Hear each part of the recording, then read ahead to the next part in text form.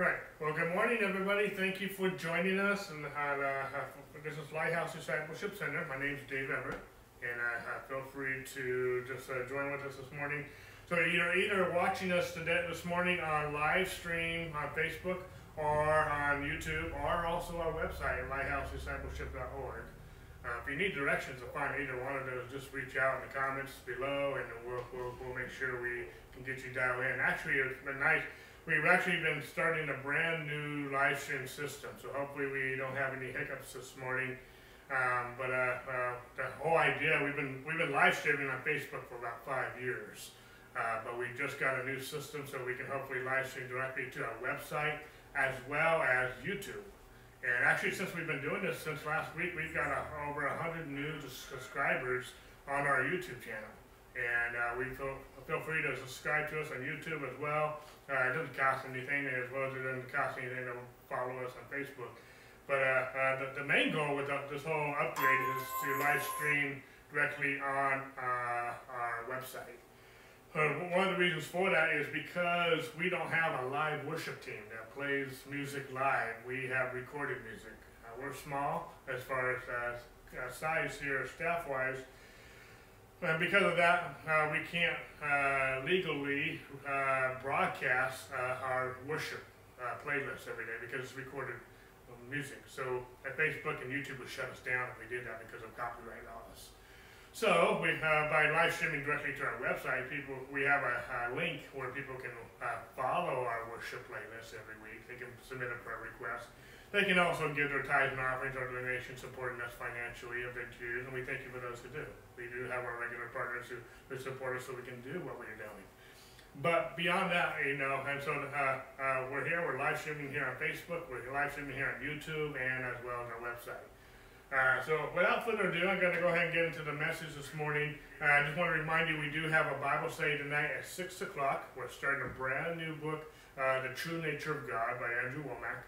And we'll be starting that tonight at 6 on all three platforms, YouTube, Facebook, and our website. Okay, and then all of our, whether it be our Sunday morning service here or whether any of our Bible studies, we also open our home because we're doing this out of our home.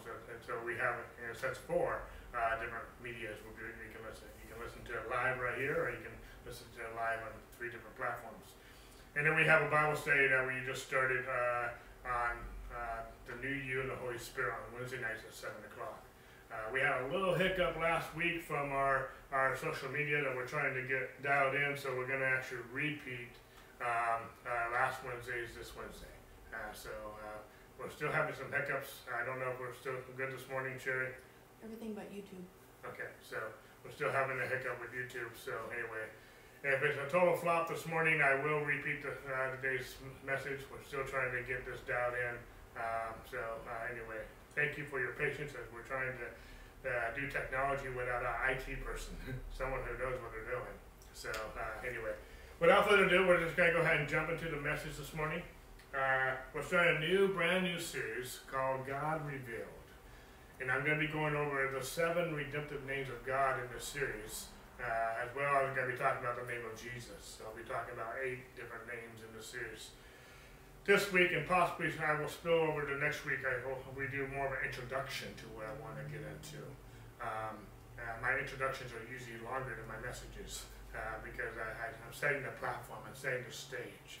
It's almost like the trial in a court case is long, and then the closing argument from the lawyer, the counselor, is usually short. But they did everything else to set the stage for that closing argument. And so in some ways my teaching is that way too. I'm trying to set the platform, set the stage, connect, and then I want to address different things, and then I like connecting the dots and putting it all together. So hopefully that makes sense. That's just been my style. So we're talking about the redemptive names of God. We're talking about God revealed, how God reveals himself. You know, you can reveal God to me, I can reveal God to you, but I want to know how God reveals himself. I want to hear it from him. I want to hear it from, and there's an old expression, hear it from the horse's mouth. I want to hear it from him. How does God reveal himself? Because however God reveals himself, that's how he wants to be known. That's who he is.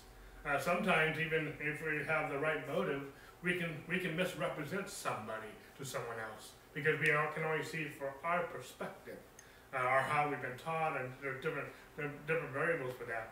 But how does God reveal himself? And one of the ways that God reveals himself, I believe he reveals himself in a lot of different ways. He reveals himself in nature.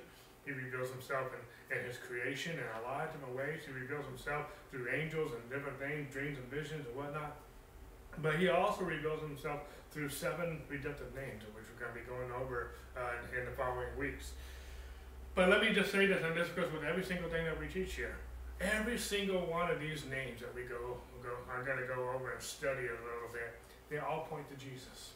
Everything will always point to Jesus. It's Jesus that's being preached to us, even in these redemptive names. It's God revealing Jesus to us. Jesus is being revealed. The gospel is being revealed to us.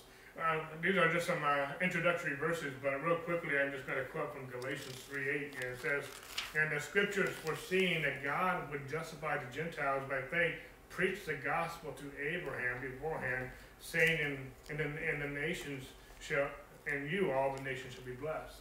The point I'm making here, just a small little point here at the beginning, is that God revealed his gospel to Abraham. We studied in our last teaching series how God revealed the gospel to the Israelites in Exodus chapter 13 and 14.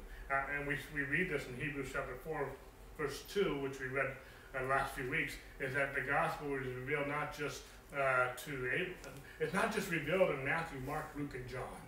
It's not just revealed in the New Testament. And the point I'm making is the gospel has been revealed since creation. The gospel has been revealed since the beginning. What is the gospel? The gospel, in the simplest form, is the death, burial, and resurrection of Jesus Christ. It's what we call the finished work of the cross. It's he who knew no sin became sin that we might become the righteousness of God in him. What is all that? All that is, God created the heavens and earth, and he said it was very good. He said it was good. He said man was good. Man had a good relationship with God. Adam and Eve walked with God in the cool of the day. But man sinned. Adam sinned. And God said when man sins, he will surely die. Man lost his relationship with God in that close intimacy. But even when man sinned, God didn't hide himself from Adam. Adam hid himself from God. But even then, man was separated from God. The Bible teaches in the New Testament how man was alienated from the life of God. We were separated from God. We could not have a close relationship with God because of sin. So Jesus came to die for us, to reconcile us back to God. He who knew no sin became sin, that we might become the righteousness of God in Christ Jesus. That word righteousness is used over 512 times in Scripture, and it means it's a noun. It's not a verb. It's talking about a right relationship with God. We couldn't have a right relationship with God because of sin, but Jesus became our sin. He took our penalty so we could have a right relationship with God. So again, as we go over these names, it's going to be revealing this Jesus who died for us. It's going to be revealing the nature of God. It's going to be revealing this gospel that Jesus, our Savior, our Redeemer, our Healer, our Deliverer, came to die for us, that we could live in him. And so anyway, there's a lot here that we'll begin to explain as we go forward. But real quickly, before we go continue to go forward, if you have your Bibles, turn with me real quick to Hebrews chapter 1. Hebrews chapter 1. And we'll start with verse 1.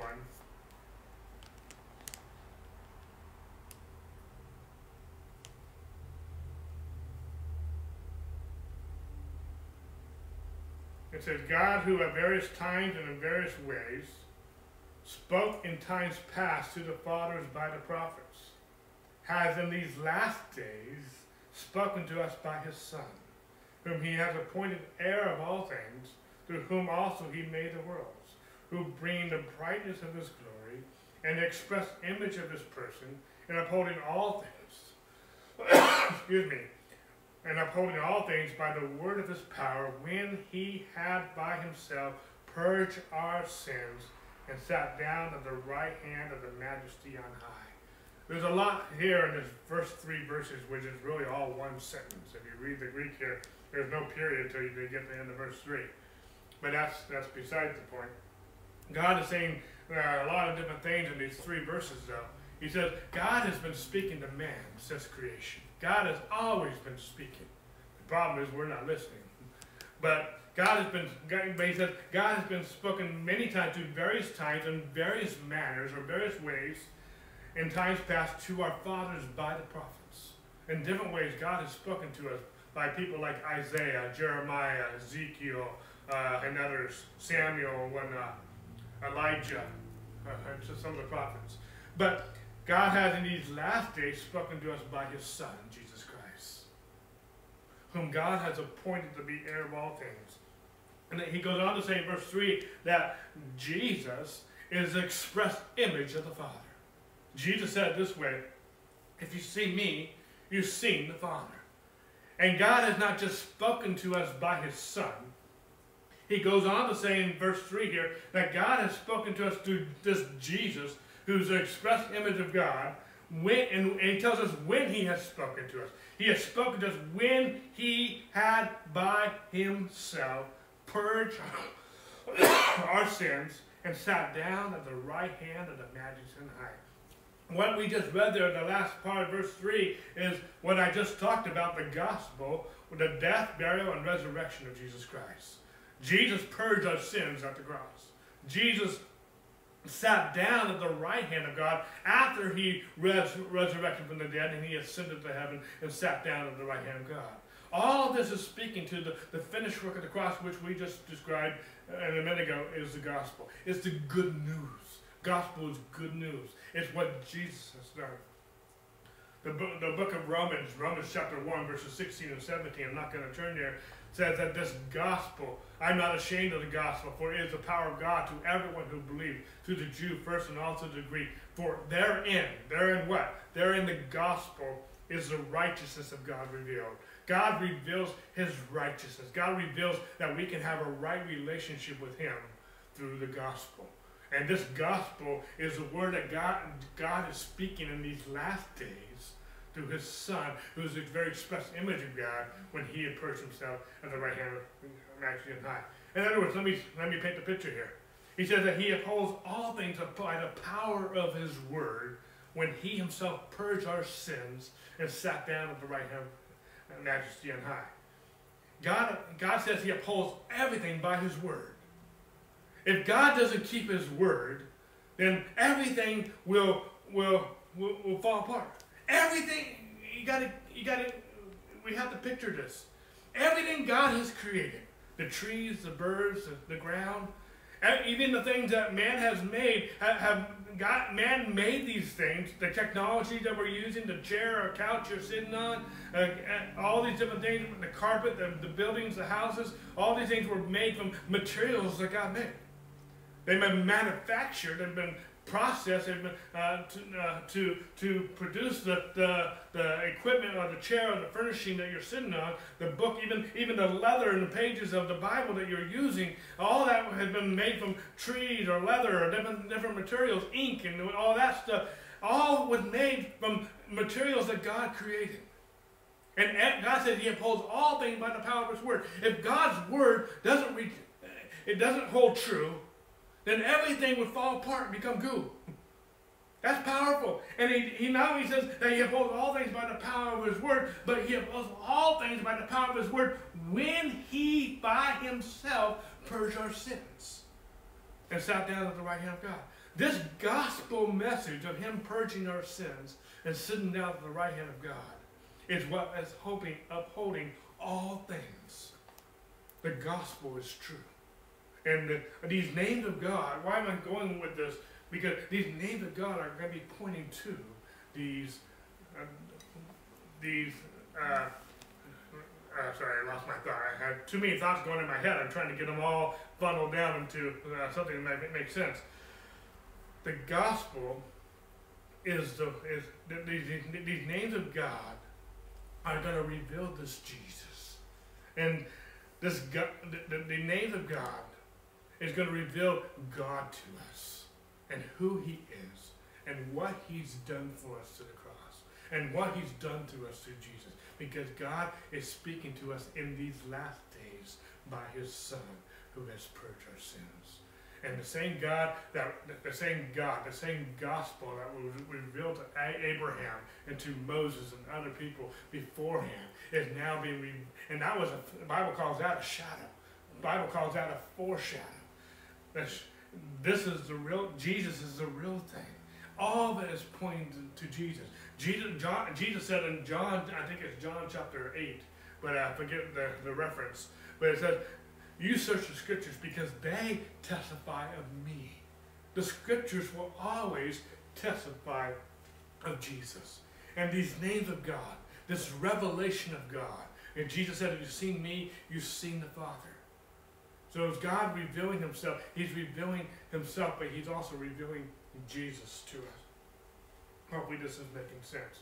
Go with me one more scripture before we go a little further in our study. But go to the book of Revelation, chapter 1.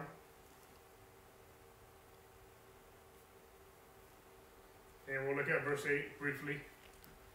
It says, and this is Jesus speaking.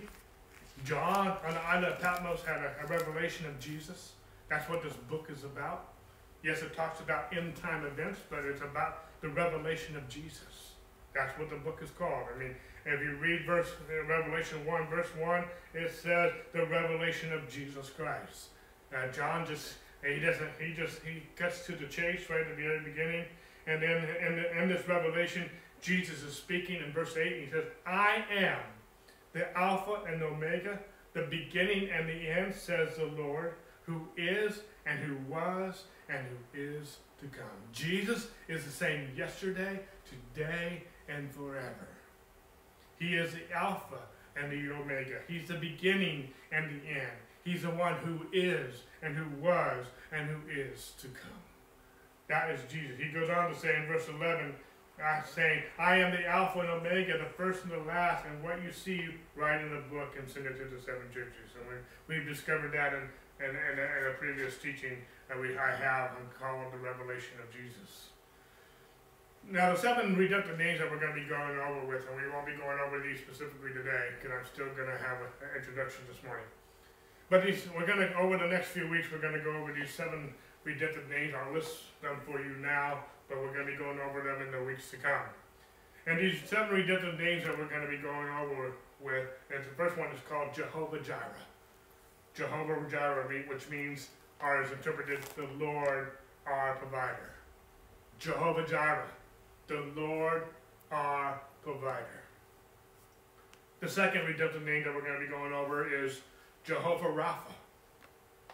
Jehovah Rapha, the Lord our healer.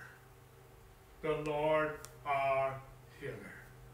The third name that we're going to be going over with is called Jehovah Nissi. Jehovah Nissi. And it's the Lord our banner. The Lord our banner. Jehovah Nissi, the Lord our banner. The fourth redemptive name that we're going to be going over with is Jehovah Makedesh. Jehovah Makedesh. And just try to sound it out and write notes. It's probably all Hebrew to you. Jehovah Makedesh. And it means the Lord who sanctifies. The Lord who sanctifies. Jehovah Makedesh. The Lord who sanctifies. The fifth name is Jehovah Shalom. Jehovah Shalom, which is the Lord our peace. The Lord our peace. Jehovah Shalom, the Lord our peace. The sixth name that we're going to go over is Jehovah Tsidkenu. I can't even pronounce it myself. Can you spell it out, please? This last one is Jehovah Tsidkenu, Tsidkenu. I'm sorry, Tsidkenu. Yeah, I think I said that right. And it means the Lord our righteousness.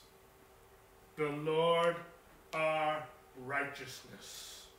Jehovah Sidkenu, the Lord our righteousness. And then the last one that we will go over is called Jehovah Shammah. Jehovah Shammah, which is the Lord who is present. The Lord who is present. So real quickly, let me just recap them real quick. Jehovah Jireh, the Lord our provider. Jehovah Rapha, the Lord our healer. Jehovah Nishi, the Lord our banner. Jehovah Makedish, the Lord who sanctifies. The Lord Shalom, the Lord our peace. Jehovah Sidkenu, the Lord our righteousness. And the Lord Shammah, the Lord who is present. Real quickly though, I want to just make some few notes about this first part of it, the word Lord. Lord. I just want to speak for this to a minute. When you read especially the King James Version, I know there's a lot of different versions out there, but the King James, you'll notice especially in the Hebrew, the Old Testament, that sometimes the word Lord is all caps, and sometimes it's capital L with lowercase O-R-D. When it's all caps, it's actually the Hebrew word Yahweh, which and that's the word being used in all 7 of these names, Yahweh, or Jehovah, Yahweh, Jehovah. When it's just capital L and lowercase O-R-D, it's Adonai, Lord Adonai. And so, one verse where you will see both these words being used is when, I think it's Psalm 110, where it says, the Lord said unto my Lord, sit down until I make your enemies my footstool. You'll see both Lords being used in the two different Hebrews. I'm not teaching on that right now. But all these different names, the Lord our provider, the Lord our healer, the Lord our banner, etc., is using the word Yahweh, Jehovah. And I'm not going to go into a lot of detail with this, but that word Yahweh is very sacred in the Hebrew Jewish culture, to a point where they won't even almost say the name, where they won't even write the name and whatnot. But it's Yahweh, and God revealed himself to Abraham as Yahweh. And I'll just give some brief definitions of this. I'm not going to be exhaustive, but it also means the self-existing one. One of our worship songs this morning used that phrase, the self-existing one, the ever-present one. I forget exactly how the song went, but the self-existing one. The self-existing one. See, no one created God. No one created Yahweh. But he's the one who is revealing himself to us in these 7 redemptive names that we're going to go over. Now we gotta keep in mind that when we're talking about God revealed, we're talking about how God reveals himself. God's not hiding. He's not playing hide and seek. He's not so mysterious that he's hiding. He never hid from Adam when Adam sinned. Adam hid from God. Adam didn't hide. I mean, God didn't hide. Adam did. God is not hiding. God is actively pursuing us. And he's revealing himself. In the day in the New Testament, he's revealing himself through Jesus. And he's revealing Jesus to us by the Holy Spirit. After we're done with this series of teachings, I'm going to be talking about the Holy Spirit in our next series, which will probably won't be till November or so when we get to it. But God is actively pursuing us. God has always been actively pursuing all of us. He's a gentleman. He's not going to force himself on us, but he's actively pursuing us. You know, one way I can describe that is that there's radio signals in this room all the time. Radio signals from cell phones to garage door openers to all kinds of devices. But until we have a device that can capture that signal, we're not gonna receive what the radio waves that are functioning in this room right now. You know, I had an English teacher in high school, and his favorite saying was, "Stop broadcasting and start tuning in." In other words, he was trying to tell us stop talking and listen. And you know, we need to receive. We need to to learn to hear God's voice. We need to learn how to dialogue with God. There's so many aspects I can go with this.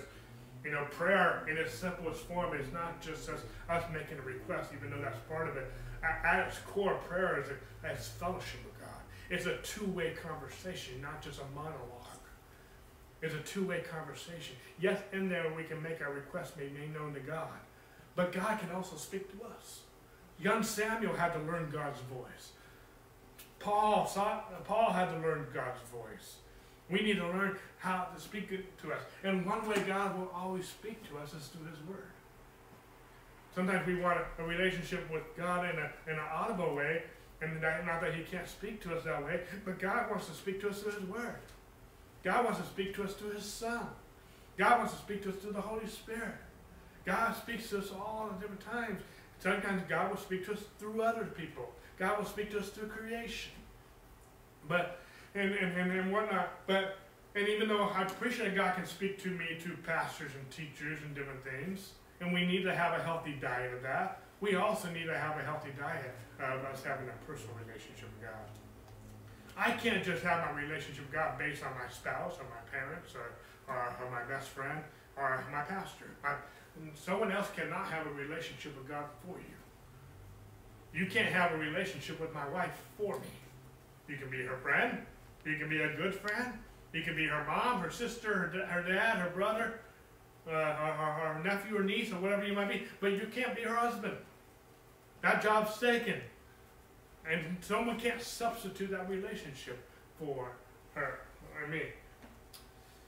I'm just trying to illustrate some point. We're talking about God revealing Himself. We're not just talking about these names of God. We're talking about how God reveals Himself, and we're going to be talking about how God reveals Himself through these names. Names, these are names that He Himself revealed to people. These are names that God revealed Himself to people. They're not just names. They are what He proved Himself to be. He is our righteousness. He is our healer. He is our provider. He is our banner, our victory. And we'll talk about that. These are not just names or titles, as some people call them. These are how God proves Himself to be to His people. He proved His reputation. Your name has a reputation. And we can walk in that reputation. Now, for example, in 1 John chapter 3, verses 1 and 2, I'm not going to turn there, but it says, "Behold, what manner of love the Father has bestowed upon us, that we should be called the children of God." We're the children of God. That means we're born of God. Like father, like son or daughter, but we're born of God. And it goes on to say at the end of verse 2 that we will be like Him when we see Him as He is. So as we're talking about God revealed, we're also going to reveal who we are, because we're born of God. Now, we're not gods, we're not little gods, but we are the children of God. We're born of God. And the more I get to know who, and we're going to be studying on Sunday nights, starting tonight, the true nature of God. And the more we get to know who God is, the more we're going to discover who we are in Him. There's over 300 scriptures in the New Testament who we are in Christ. And Christ said, "If you've seen me, you've seen the Father." God's revealing Himself to us, because and just like He revealed Himself to Abraham, like He revealed Himself to Moses, how He revealed Himself to Isaac and Jacob and other people, God wants to reveal Himself to you. And one of the ways that God reveals Himself is through His Word. It's through His Son, Jesus Christ. It's through His Holy Spirit. But also in that, it's through these names, through who He is. And not only did God reveal Himself, these names to Abraham and Moses, for example, God also gave them instruction. They also discovered who they were. And Abraham was a friend of God, it says. Moses thought he could not be God's spokesman before Pharaoh. He discovered who he was. And in that, they discovered their destiny. One of our missions in this church is to get people to establish in their identity, equipped in God's Word, and empowered to fulfill their destiny. You can't know your destiny if you don't have a relationship with God. If you don't even know who God is, but as you know who God is, God will also give you instructions, and a lot of times those instructions will be something that you can't do, because you have to depend on God to do it. That's when you know God's called you to do something, because if you can depend on you, you don't need God. But God will always give you something to do where you need to trust Him. Maybe it's something that you are skilled in. Maybe it's something you're not skilled in. That's really not the main factor. The main factor is that you have a relationship with Him. Because I was listening to a clip from Billy Graham yesterday, and Billy Graham said there's 3 things you can't live without. One of those things is he's quoting from John 15, that Jesus said, without me you can do nothing. We can't do anything without God. And if we can do something without God, then we're boasting of what we did and not what God did. We need to put our trust in God. And God is revealing Himself to us in these 7 names. And there are other ways He's revealing Himself to us as well. Because that's who He wants to be in our lives. He wants to be our provider. He wants to be our righteousness. He wants to be our healer. He wants to be our victory. He wants to be ever present with us. He wants to sanctify us. That's who He wants to be in our lives, so that we can fulfill our purpose and fulfill our destiny. But because God has a reputation, we can also have a reputation. We'll eventually get to there. And that's why at Pentecost, Peter said, repent and be baptized into the name of Jesus. We are baptized into His name. We're going to be, in addition to talking about these 7 redemptive names, we're also going to be talking about the name of Jesus, the 8th name. There's so much, that can be a whole series in just itself. But because Peter said, be baptized into the name of Jesus. You know, one way that I describe that, and I want to move forward after this point, but it just when Sherry married me, we got married, she changed her name. She no longer was Sherry England. She became Sherry Everett. She changed her name. You know, when we got married, we were living here in Southern California. We moved to Wisconsin for ministry assignment. And when we moved there, up to the point, Sherry had never worked a job, except for a few little things. I think was some signing jobs, whatnot, babysitting jobs. But when we moved, and when we got married, we did everything right with the marriage license. We got all that out and correctly with the court and all that. But we forgot to change her name with Social Security. We just simply forgot to cross that bridge. So when we got to Wisconsin, she needed to get a part-time job working out at Walmart there. We had to drive to Madison, which was 2 hours away, the closest Social Security office at the time where we were located, so she could change her name with the Social Security office. Because she couldn't get a job under Sherry England, that's not who she was anymore. But she also couldn't legally get a job under Sherry Everett because she hadn't legally changed her name with the right authorities. So she was, anyway, we won't go there. She was somewhere in limbo between Sherry England and Sherry Everett. But my point is, she changed her name. Your name is your identity. There's other parts to your identity as well. But when your name is correct, you can sign your name on a check. You can sign your name on a legal document. I'm a notary public, and I have to identify people as they sign their name on some legal documents. That identity is huge. And it's my responsibility to make sure that identity is accurate and that they sign that name. Because that signature on that document, there could be thousands of millions of dollars behind that signature. That signature authorizes things. But we are not just our own. The Bible says we were crucified with Christ. It's no longer we who live, but it's Christ who lives in us. We live in Christ. We were crucified with Christ. We were buried with Him in baptism. We were raised together with Him in newness of life. It says in Romans 6:11 that we need to reckon ourselves dead to sin and alive to God in Christ Jesus. We are baptized into the name of Jesus. It says repent in Acts chapter 2 when Peter preaching at Pentecost. Repent and be baptized in the name of Jesus. The word repent, metanoia, in the Greek means to change your mind. She needed to stop. In a sense, Sherry had to repent. In the sense, she needed to change her mind. She's no longer Sherry England. She is Sherry Everett. We are no longer just flesh and blood. If we've received Christ Jesus, we're no longer flesh and blood, but we are baptized into the name of Jesus. That's who we are. And when we understand these names, including the name of Jesus, because that's who we're baptized in. The word baptized, baptizo, means to be immersed. We are immersed into the name of Jesus. The Bible says in Ephesians chapter 5, verse 30, that we are one flesh with Christ. Just like Sherry and I are one flesh, we are one flesh with Christ. And we have his name. So when we know his name, we know who we are in him. And that all points to our destiny. Hopefully this is making sense, but again, this is just introduction. Jesus, we'll talk about Jesus.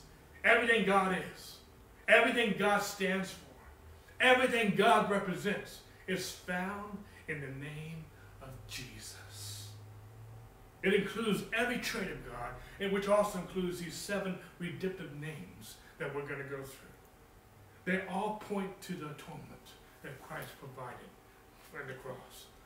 The Lord we'll study this when we talk about Jehovah Jireh. The Lord himself will provide a sacrifice. The Lord himself provided the sacrifice to Jesus. The Lord that heals. We'll see that by his stripes, Jesus' stripes, he is our healer. We'll see that the Lord is our banner. He is our victory.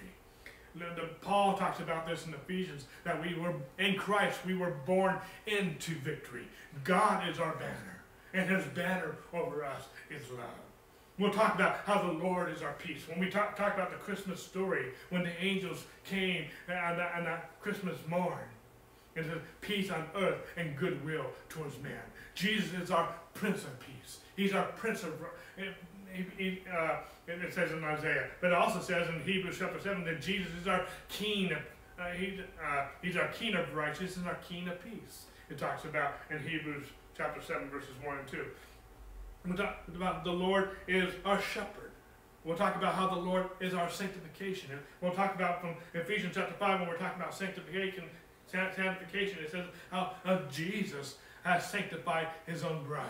We are the bride of Christ. We are the body of Christ. And God and Jesus is the one who sanctifies us.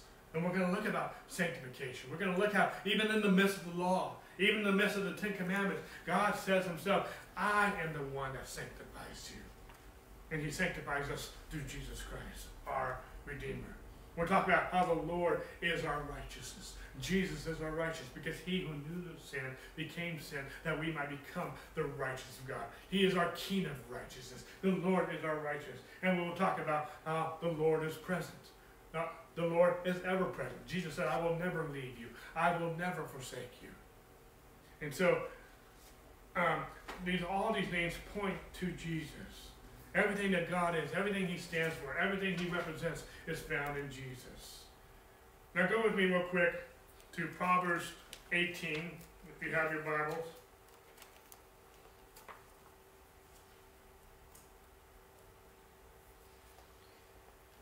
And these are just some quick verses I want to use about the name of God. I'm not going to use all of them, we'll be here all day. But it says in chapter 10, Hebrews chapter 18, verse 10, that the name of the Lord is a strong tower, and the righteous run into it and are saved. We're going to be talking about the names of God. We're going to be talking about who God is, who God he reveals himself to be. And as we do that, the name of the Lord is our strong tower. If I need provision, I can run to the name of the Lord, who is the Lord is my provider, and he is my strong tower.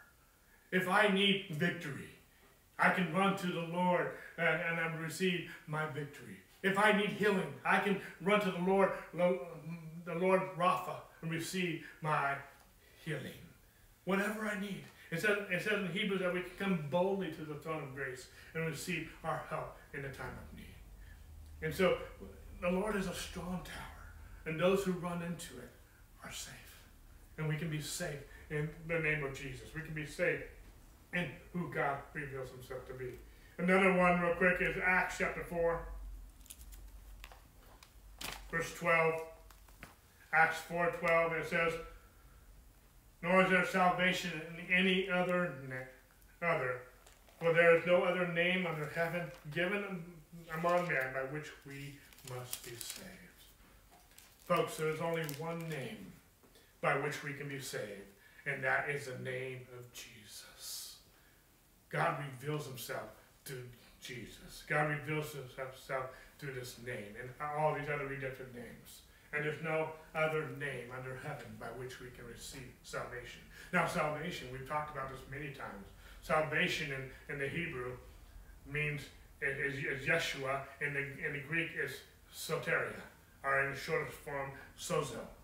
In both the Hebrew and the Greek, it means healing. It means provision. It means deliverance. It means wholeness. So there's salvation, there's healing, there's wholeness in the name of Jesus. Even the name of Jesus is Yeshua, salvation.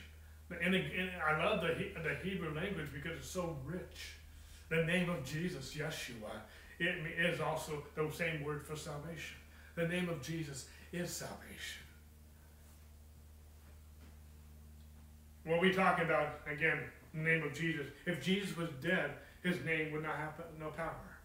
But since he's not dead, he is alive. Jesus' name still has power today. Everything is subject to the name of Jesus. If you have faith in that name, the name of Jesus, everything is subject to that name. But just repeating the name of Jesus without faith will not give us a victory. It's not reciting a name.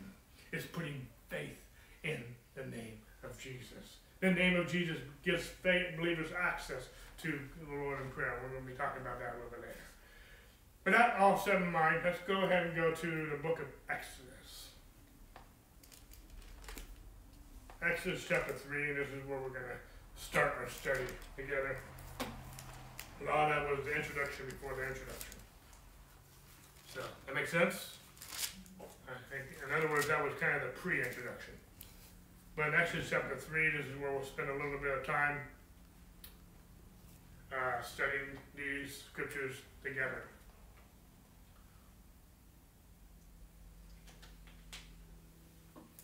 We'll start with verse 1 so we get a little bit of a backdrop here.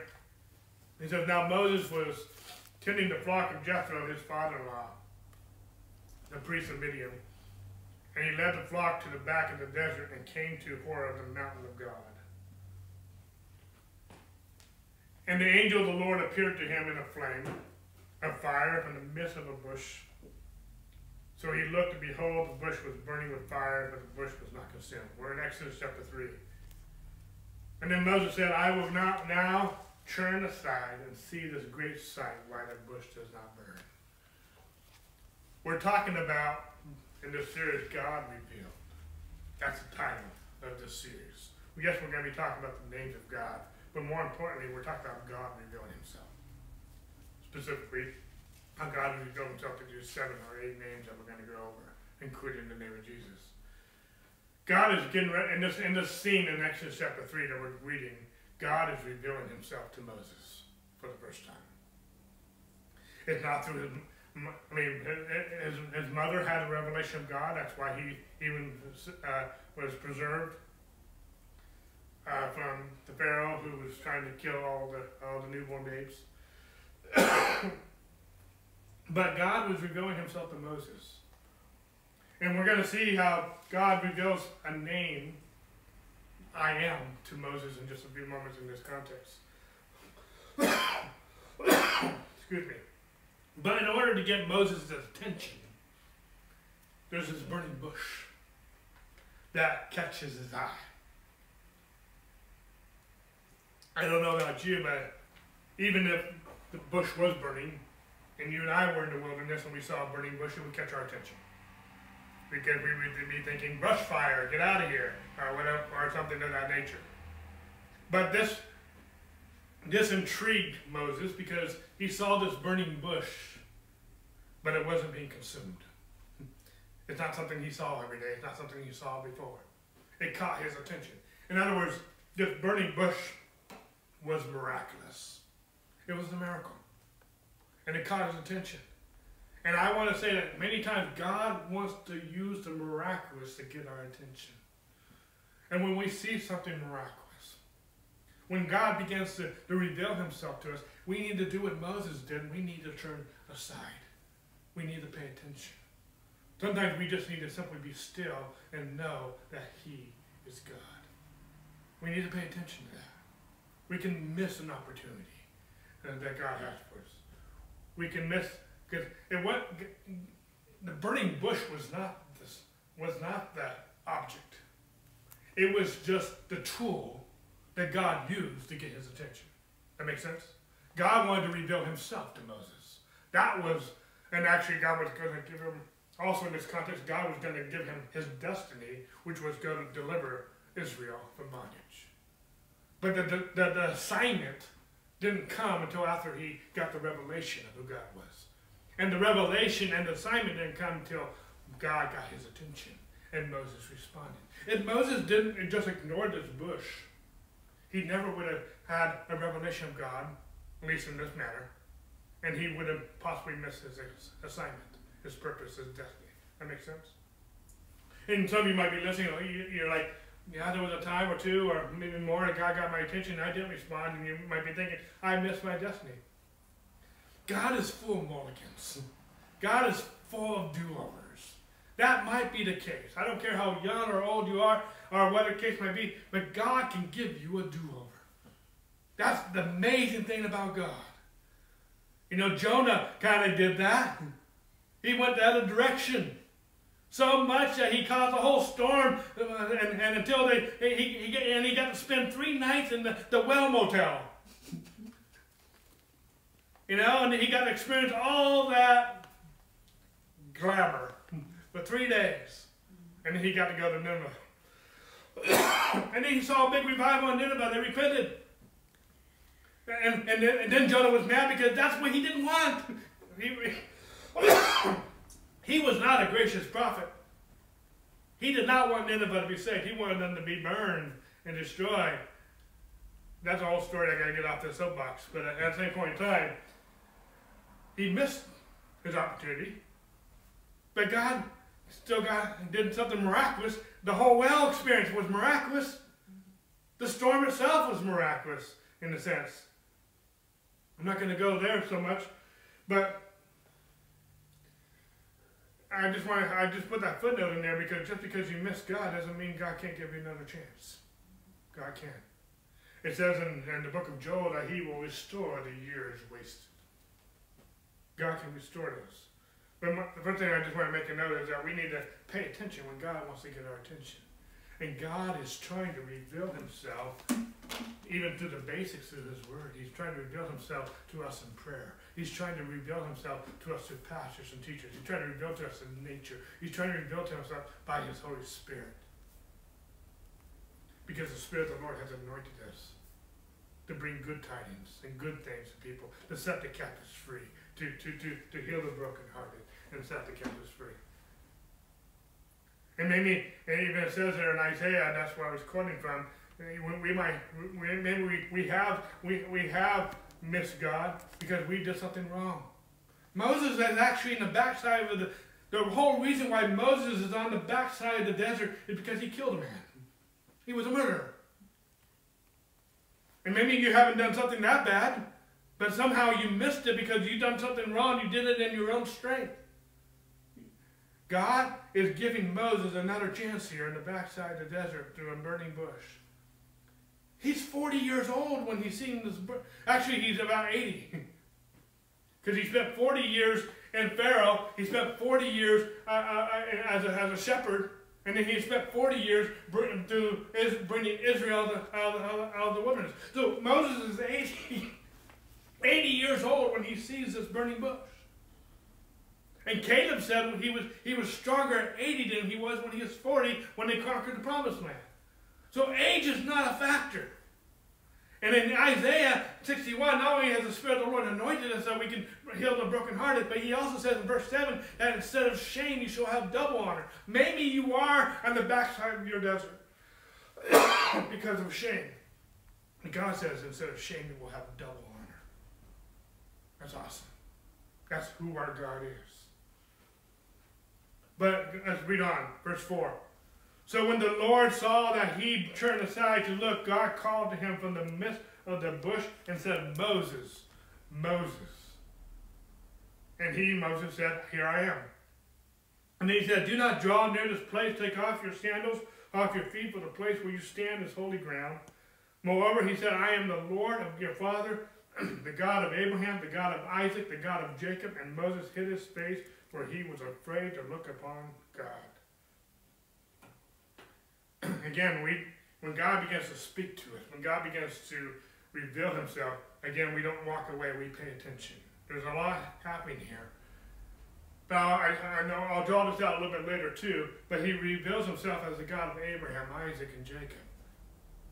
But God had already, Abraham had his own story, how God revealed himself. We'll be talking about a little bit later in this series. The same happened with Jacob and Isaac. They all had their own story, how God revealed himself to each of them. But this was Moses' time. This was the scene where God was going to reveal himself personally to Moses. But just because God had revealed himself to Abraham, to Isaac, to Jacob, and to even Moses, God wants to reveal himself to you. It's not enough for God to reveal himself to these 4 men. God wants to reveal himself to each of us in our own way. And how God revealed himself to Abraham and how God revealed himself to Moses were a different story. They were always consistent with Jesus. They were always consistent with his word. God didn't reveal himself in a way that is not consistent with his word. But the manner how God revealed himself was different. Abraham did not see a burning bush. Moses did. But the same God revealed himself. The same nature. The same person. The same God revealed himself. Not in a way that was foreign. Not in a way that was different. But how he revealed your story, your testimony might be different. Okay? But pay attention. Let's read on. And the Lord said, I have surely seen the oppression of my people who are in Egypt, and I've heard their cry because of their taskmasters, and I know their sorrows. So I have come down to deliver them out of the hand of the Egyptians, and to bring them up from that land to a good and large land, to a land flowing with milk and honey, to the place of the Canaanites and the Hittites and the Amorites and the Perizzites and the Hivites and the Jebusites and the termites. Sorry. Now therefore, behold, the cry of the children of Israel had come to me, and I have also seen the oppression with which the Egyptians oppressed them. Come now, therefore, I will send you to Pharaoh, that you may bring my people, the children of Israel, out of Egypt. But Moses said to God, Who am I that I should go to Pharaoh, and that I should bring the children of Israel out of Egypt? In a moment, we're going to get to some verses where Moses will ask God, who are you? Because you want to know who God really was. Yes, God revealed himself as the God of Abraham, Isaac, and Jacob, but Moses wanted to know who he was. We'll get to that in just a moment. But in this passage that we just read between verses 7 and 11, God is revealing to Moses that God has not forgotten his people. To save and deliver them. He had a good land, and he had a good plan for them. This kind of ties into our last series. God says in Jeremiah 29:11 that I know the plans I have for you, because you are plans to prosper and not to harm you. We just talked about in our last series about resting in his goodness, and he will take care of everything. God is good. God has a good plan. God has a good purpose. Even though the Israelites was experiencing oppression of time, that was not God's plan. God had a good plan, a good land, a good purpose, and a good destiny for them. There's people around you that are around you in your circle of influence that God wants to use you to bring deliverance in their lives. You're not the healer. You're not the provider. You're not Jehovah. You're not Yahweh. But the Yahweh is in you. And just as God was going to use Moses to deliver Israel out of Egypt, God wants to use you to deliver people out of their own oppression, whatever that might be. And you might be like Moses, who am I to go before Pharaoh? And you might be, who am I to set the captives free? Who am I that the Spirit of the Lord is upon me and anoint me to heal the brokenhearted and set the captives free? The Spirit of God who's in you is going to set the captives free. But God wants to reveal himself to you. So it's not you doing it, it's him in you that's doing it. That makes a difference? Okay? But God has not forgotten his people. God has not forgotten you. Maybe you're right now, you're not Moses, you're in Egypt. You're in bondage. You're hurting. Your life, in your own opinion, is a wreck and has all these problems. Well, that's what we're going to be talking about. He is the Lord, your healer. He is the Lord, your victory. He's the Lord, your provider. He's ever present with you. We're going to be talking about these things. He's the one that will sanctify you. Excuse me. Let's go to verse 12.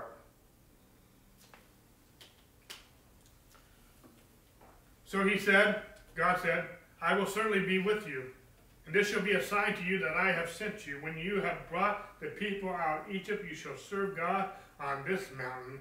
And then Moses said to God, indeed, when I come to the children of Israel and say to them, the God of your fathers has sent me to you, and they say to me, what is his name? What shall I say to them? And we'll pause right there just for a moment. First of all, I love this part in verse 12. God says, a sign that you know that I've sent you is that when you go to Israel and you set them free, you're going to bring them to the exact same mountain we are talking on face to face right now. I love that. I love that. And I just, that's awesome, because when we fast forward several chapters and we get to chapter 20, it's on this same mountain where the Ten Commandments are given and different things are happening. God does fulfill his word. God does bring that to pass. But more importantly, that's a whole other message in itself.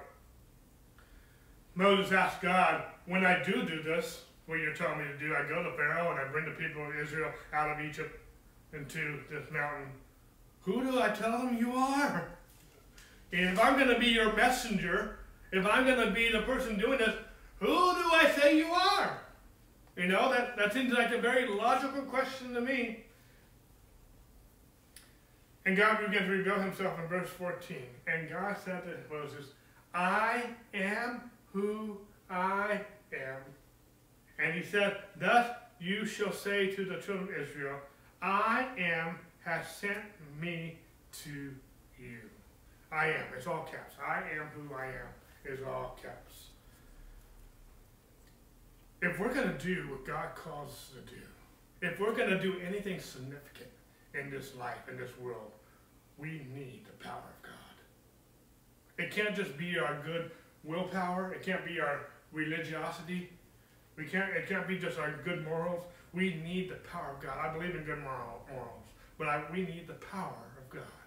Paul said, I come to you in word and in power. You know, the book of Acts, we see the power of God. We see the miracles taking place. And that's why I'm going to be starting my new series, talking about knowing the Holy Spirit after I'm done with this teaching. It's time for us to know the Holy Spirit again. And some of us have never known him. We need to experience the power of God. Not just a bunch of man-made hype, but we need to see the genuine power of the Spirit of the living God setting the captives free and transforming lives. We need the power of God. And Moses not only needed to know who God was, he needed to know that God was going to be with him. Because if he was going to go before Pharaoh, and even go before the Israelites and say, I'm here to deliver you, he needed to know that God was with him. There was no way Moses could have accomplished this on his own. He needed God. And he needed to know who God was. But this God, and God was having a conversation with Moses at the burning bush. He was a personal God. He was a personal God to Abraham. He was a personal God to Isaac and Jacob. And he was now becoming very personal to Moses. God wasn't just out there somewhere. He was having a real dialogue with God. And we too need a personal relationship with God. That's one of the key things that we teach in this church. We're not teaching religion, we're teaching a relationship with God. we need a relationship. I can't have that relationship for you. You can't have that relationship for me. I'm trying to set the table for you. I'm trying to so that you can have your own relationship with God, but you have to have a relationship with God. You know, we were joking the other day about blind dates, Sherry and I. You know, neither one of us had a blind date experience or anything, but sometimes people have, and sometimes people will arrange a date so that the two will hopefully connect, whatnot. You know, and you can't have the date for the person, but you can sometimes try to connect it. I'm not necessarily recommending that, but people do that. And in one sense, I can't have a relationship with God for you, but I can introduce you to each other. That makes sense? And I can set the table, and I can help. And sometimes we need, you know, even with dating, sometimes we need to have people to give us, how do we date? How do we treat? How do we be a gentleman? How do we be a lady? How do we do this properly? But we can't do it for them. We can't go on the date for you. Anyway, hopefully that's making sense. But the key thing is we have a relationship with God. God wants to be personal to Abraham, Isaac, and Jacob. And as he's being this personal God that I'm trying to portray, he reveals himself to Abraham, to Isaac, to Jacob, and here he's revealing himself to Moses. Also notice, again, I already mentioned this, when God reveals himself in verse 14, and God said to Moses, see, Moses is asking God, reveal yourself to me. You say yourself is the God of Abraham, Isaac, and Jacob, but who are you? And this is God's answer. I am who I am. And he says, thus you shall say to the children of Israel, I am has sent me to you. It wasn't just a name. Yes, it was a name. I am is a name. So we can make almost 9 names that we're talking about in the names of God that we're talking about. So it's not just 7 redundant names. There's a name here, I am. But the name is not just a name, and it's not just a title, some people call it that. It's God's revealing himself, who he is. I want you to see more than just a name. Yes, there are names here, and yes, there are titles here, if you want to use that phrase. It's more than, to me, it's more than a title, it's a name.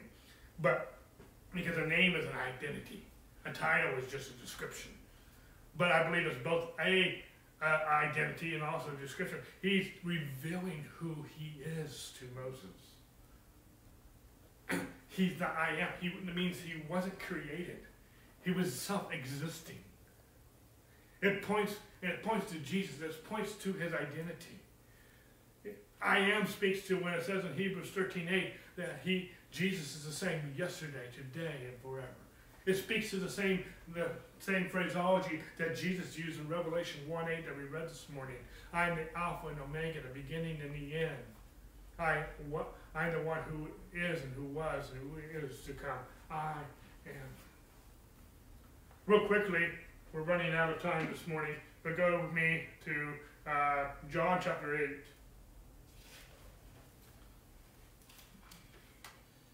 John chapter 8.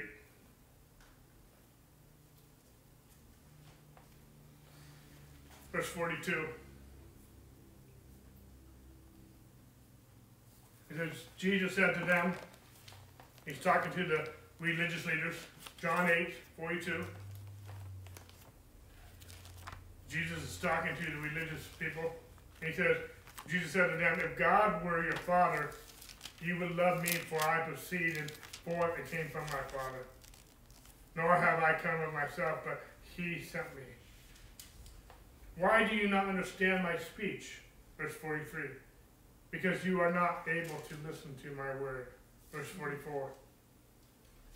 You are of your father the devil, and the desires of your father you want. Actually, I want to stop there for 43. Sorry, I don't want to go further. I don't want to confuse you. It's a powerful teaching, but that's not what I'm talking about. So I want to read verse 42, verse 3 again. Jesus said to them, if God were your Father, you would love me, for I proceeded forth and came from God. Nor have I come for myself, but he sent me. Why do you not understand my speech? Because you are not able to listen to my word. You know, there's some questions here that Jesus is asking.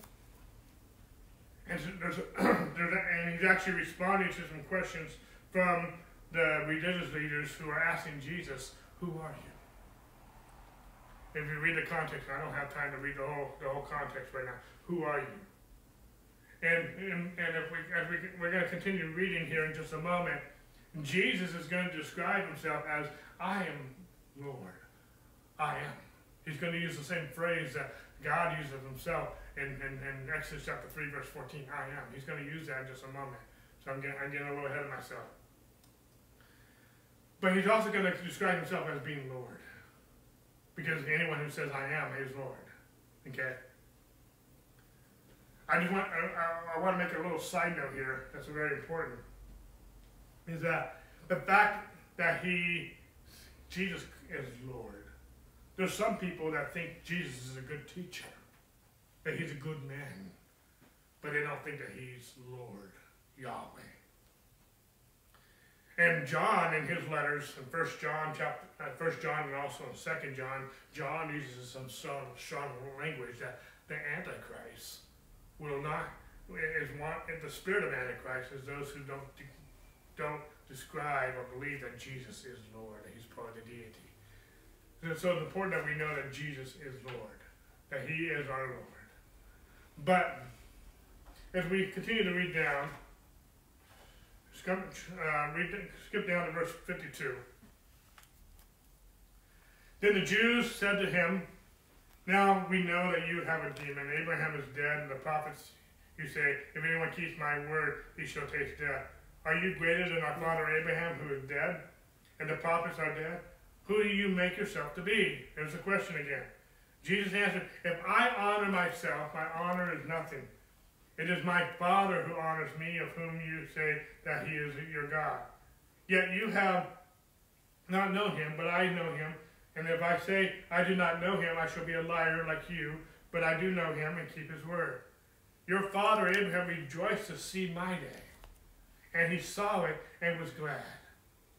Then the Jews said to him, you are not yet 50 years old, and have you seen Abraham? Jesus said to him, most assuredly I say to you, before Abraham was, I am. Then they took up stones to throw at him, but Jesus hid himself and went out of the temple, going through the midst of them until passed by. God reveals himself to Moses as the I am. Jesus uses that same expression to reveal himself to religious leaders. There's a lot here. I don't have time to go into all this teaching. But this Jesus, this Yahweh, this I am, has revealed himself to Moses. He also revealed himself, Jesus himself revealed himself to these religious leaders. Now, the religious leaders didn't receive it. The religious leaders didn't respond positively, did not receive this revelation, and we saw how they tried to stone him and try to reject him. Not everyone who calls him Lord, Lord, has received him. And in this regard, these religious leaders didn't call him Lord, Lord. So the point I'm trying to make, hopefully I'm making sense as I try to bring my message this morning to a close. Up to this point in Moses chapter 3, verses 13 and 14, the people, Israel, only knew God as the God of their fathers, Abraham, Isaac, and Jacob. That's all they knew. Because you read a lot of the Old Testament, and God will reveal himself, I'm the God of Abraham, Isaac, and Jacob. That's all they knew of him. That's all they knew. But here, in Exodus chapter 3, God is revealing himself as I am. And from that point on, it goes all the way down to what we just read in John chapter 8. I am. They knew that God, as Yahweh, was how he was revealed to Abraham and also to Moses. But I want to go back to Exodus just for a moment. Moses wanted to know God personally. It wasn't enough for Moses to just know that he was the God of Abraham, Isaac, and Jacob. Some of us might only know God through our parents, or through another pastor, or teacher, or friend, or whatnot. But you need to know God personally. I also don't want to know God in such a way like these religious leaders who didn't receive who Jesus was. They had a revelation of God, but it was still of Abraham, Isaac, and Jacob. We need to have a revelation of God ourselves. And that's who Jesus said, if you've seen me, you've seen the Father. In other words, I'm trying to describe there is a process that all of us have to go through to know who God is. In one sense, the rest of our lives, we will begin to know God. Just like Sherry and I are still, after 20 years of marriage, are still getting to know each other. We will spend the rest of our days getting to know each other.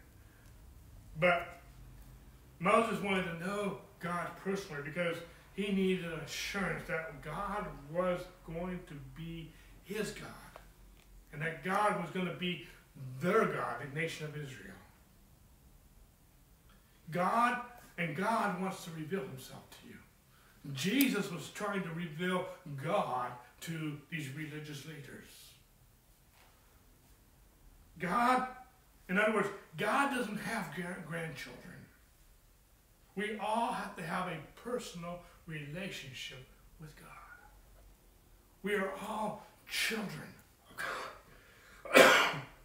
Jesus is the firstborn of many brethren or children. God doesn't have grandchildren in that sense. He only has children. And we are all children of God. Are not children of God. We can't live off someone else's faith. We have to have the Holy Spirit reveal God to us. And he always reveals God to us through his Son, Jesus Christ. And he always reveals his Son through us by the Holy Spirit through Scripture. Before we can truly know who we are and what we are capable of doing, we need to know who God is. And then when we know who God is, we will know who we are. And when we know who God is and who we are, through that relationship with God, we can find out what he wants us to do. Like he told Abraham what to do. Like he told Moses what to do. Like he told Jesus. Jesus spent time with the Father before Jesus didn't do anything without spending time with the Father to find out what he was supposed to do. This all points to our destiny.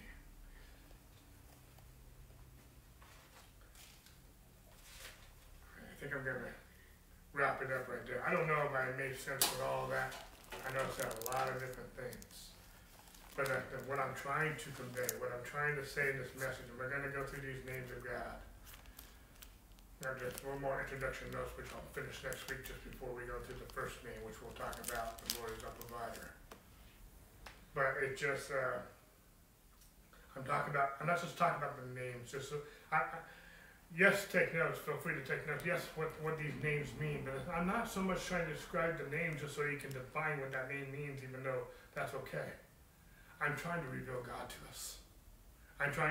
For example, when we talk about the Jehovah Jireh, he's a provider, I'm not just trying to share definitions.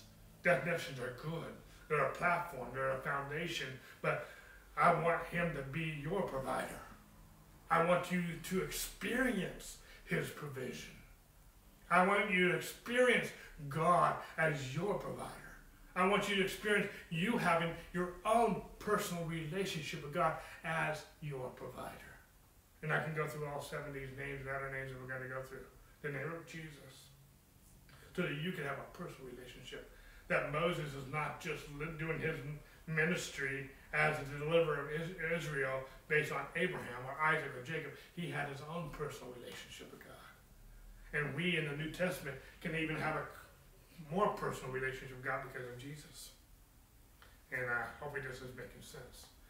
But I also want to experience God's provision, that he's in my victory, that he's ever present with me, that he's my sanctification, that he's my healer, that he's my righteousness, that he's all these different things. God didn't just reveal these things just so we have some intellectual knowledge. God revealed these things, yes, so we have knowledge, but so that we can walk in it, so we can experience God. God's revealing himself because that's who he is. And that's what he wants to be. It's not just a title. It's identity. It's who he is. It's what he does. That's his reputation. That's who he is. He wanted to be the provider. He wanted to be the healer. He wanted to be these things. Not just a title. He's not an idol. He's a God. He's personal. He wants a relationship with us. He's revealing himself because that's who he is. I don't know, that's really my main heart in this message, in this series, is I want you to know who God is. I want you to experience that. So, hopefully that makes sense. Lord, we just worship you. We magnify you.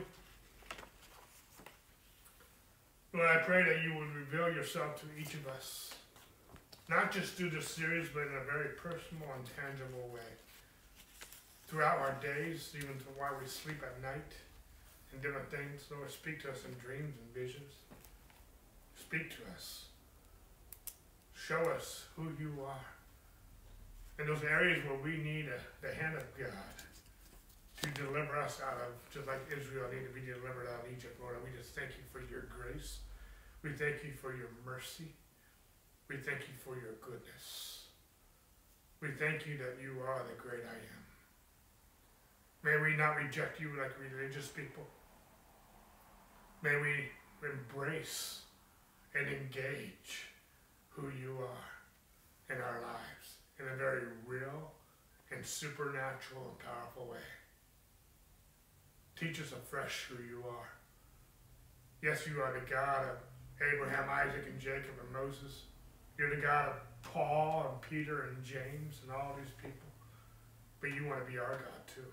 In this generation, in this society, in these last days, you want to be our God. And we worship you, we magnify you in the name of Jesus.